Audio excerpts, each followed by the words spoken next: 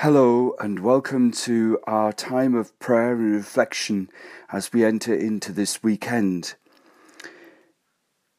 In the name of the Father, and of the Son, and of the Holy Spirit. Amen. It's appropriate that in the middle of summer we hear readings from the Scriptures that speak of the fruitful earth. Looking around outside, we likely see a cavalcade of green, of trees and grass, plants and flowers, which are nourished by the summer rain and sun, and of course we have plenty of the rain. When we gather together on our weekend for our usual liturgy, our faith is nourished by the Lord through word and sacrament. So let's pray that we may be rich soil for the word of God to take root, bloom and thrive across the earth, in our hearts and in our lives. As we prepare ourselves to celebrate this liturgy of the word, let's first of all ask the Lord's forgiveness and mercy. Lord Jesus, you show the seeds of mercy and reconciliation among us. Lord, have mercy. Lord Jesus, you shower us with mercy and kindness. Christ, have mercy. Lord Jesus, you nourish us with your body and blood. Lord, have mercy. And may Almighty God have mercy on us, forgive us our sins, and bring us to everlasting life. Amen.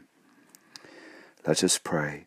O God, who show the light of your truth to those who go astray, so that they may return to the right path, give all who, for the faith they profess, are accounted Christians, the grace to reject whatever is contrary to the name of Christ, and to strive after all that does it honour.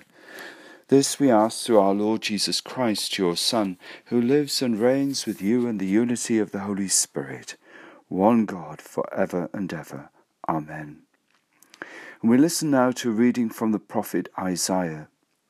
Thus says the Lord, as the rain and the snow come down from the heavens, and do not return without watering the earth, making it yield and giving growth to provide seed for the sower and bread for the eating, so the word that goes forth from my mouth does not return to me empty, without carrying out my will and succeeding in what it was sent to do. The word of the Lord. Thanks be to God. And we listen to the psalm, number 64. You care for the earth, you give it water, you fill it with riches. Your river in heaven brims over to provide its grain. And thus you provide for the earth, you drench its furrows, you level it, soften it with showers, you bless its growth. You crown the year with your goodness, abundance flows in your steps, in the pastures of the wilderness it flows. The hills are girded with joy, the meadows covered with flocks, the valleys are decked with wheat, they shout for joy, yes, they sing. Alleluia, alleluia. Speak, Lord, your servant is listening. You have the message of eternal life. And the reading comes from the Holy Gospel according to Matthew. Glory to you, O Lord. Jesus left the house and sat by the lakeside, and such crowds gathered round him, and he got into a boat and sat there. The people all stood on the beach, and he told them many things in parables. He said, Imagine a sower going out to sow. As he sowed, some seed fell on the edge of the path. The birds came and ate them up. Others fell on patches of rock, where they found little soil and sprang up straight away, because there was no depth of earth.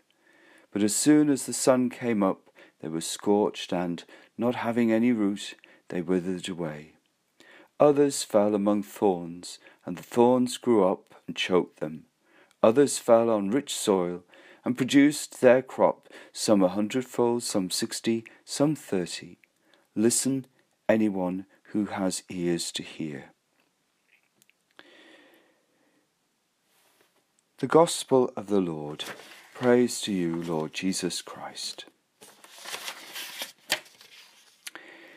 Lockdown, as we are discovering, has made many differences and had rather unusual effects. One striking thing as you look around the pavements outside our church here at St. Joseph's is that the absence of spraying of weed killer by the local authority has meant that between the church wall and the pavement, a garden has sprung up of sunflowers, wheat, buddleias, and the like. I was intrigued to see what happened with them, but unfortunately some helpful person pulled out most of the interesting ones while they were passing. You might wonder, how did they get there? Birds, I suppose. And how amazing that they could grow in this restricted spot. Nature is amazing, and the growth of even one seed is remarkable. I have never forgotten walking in Upper Galilee by the Jordan River, through a field of grasses and meadow flowers that somehow grow there, like any other meadow, perhaps in all sorts of different parts of the world. Before, as with them all, the dryness of summer has its way, and it seems that to happen like magic, but that they grow so beautifully, but equally it will all die with the autumn and the winter. This sight must have inspired Jesus in the telling of the parable of the sower going out to sow that we've just heard. Every picture tells a story, we say, and we all love stories. So often, if I tell a story in a homily at Mass, everyone will ask me about it, although I'm not too sure how many of them are so keen on the theological content.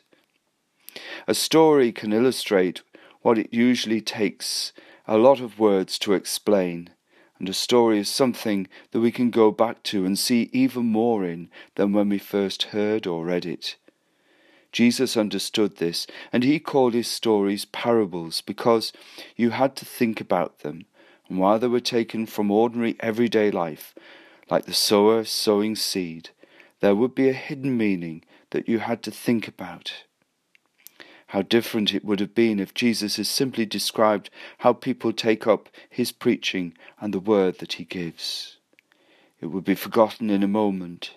But by telling this parable, Jesus gets people's imagination going, and he says that right at the beginning, imagine a sower going out to sow.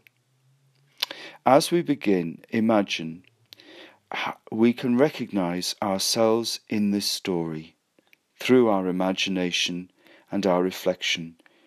We can all at times in our lives be like the edge of a path, and our faith is somehow taken off or dissipated.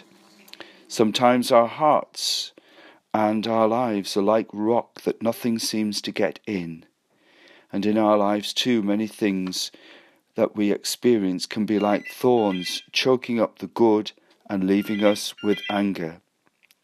There are times in our lives, of course, when the words of Jesus are received with an openness and a readiness to truly take it to our hearts.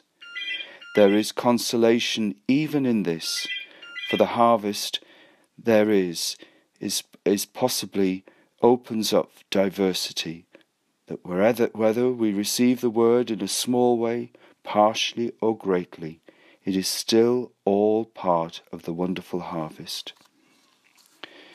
There is even a pun all at the end. Listen, anyone who has ears. Ears on our head, of course, and of course corn has ears too. You can conclude that those listening to Jesus would have imagined and even got the point, and even laughed at the idea of that pun about ears. To those who are prepared to use their imagination, to think out of the box, to put aside their preconceived ideas, or to make a little time just to think more deeply, all of this would seem nonsense and could not be understood. Jesus points out that it is sad when our hearts grow coarse and we become cynical and closed. Life seems one disaster after another, and we feel always betrayed, and everything and everyone is the enemy. So our ears become dull of hearing, and our eyes shut to his word. Today we pray for the grace of perception and imagination, so that we may recognize the kingdom of God among us. And so let us pray. We pray then that we may be that soil, rich and open to the word of Jesus that comes to us, inspiring us and leading us on to produce a harvest through our words and actions. Lord, hear us. Lord, graciously hear us. And we pray. We pray for all of those who have died recently, remembering Edita, a very young Polish lady who has died very sadly, and for Joe Garner. We pray for their families and friends who mourn their loss. We remember all those whose anniversaries occur at this time, and we remember also all those who are to be remembered and prayed for in our masses in the coming week. Lord, hear us. Lord, graciously hear us. And we pray in these difficult and challenging times for all those who are sick both at home and in hospital, especially those suffering from COVID-19. We pray for all frontline workers and especially nurses, care assistants, doctors, and all those who put their lives at risk to support and help those who are sick and those who are dying. Lord, hear us. Lord, graciously hear us. And this weekend, we remember Jonathan, who would have been ordained on Saturday. We pray that the Lord may support him as he waits and gets ready for his rescheduled ordination in October. We also pray in our weekend masses this weekend in thanksgiving for Father Tony Hogarth, who celebrates the 50th anniversary of his ordination. We give him prayerful congratulations and ask the Lord to bless him in the years ahead. Lord, hear us. Lord, graciously hear us. And now we pray to the Father in the words that Jesus, our Saviour, gave us. Our Father, who art in heaven, hallowed be thy name. Thy kingdom come, thy will be done on earth as it is in heaven. Give us this day our daily bread, and forgive us our trespasses, as we forgive those who trespass against us, and lead us not into temptation, but deliver us from evil. Amen. God our Father, as we have joined together to hear the word of your Son Jesus Christ, who calls us to be a rich harvest, so we rejoice in your love and your care for us, and we ask for the grace to be close to you in the coming week. And may Almighty God bless you, the Father, the Son, and the Holy Spirit. Amen.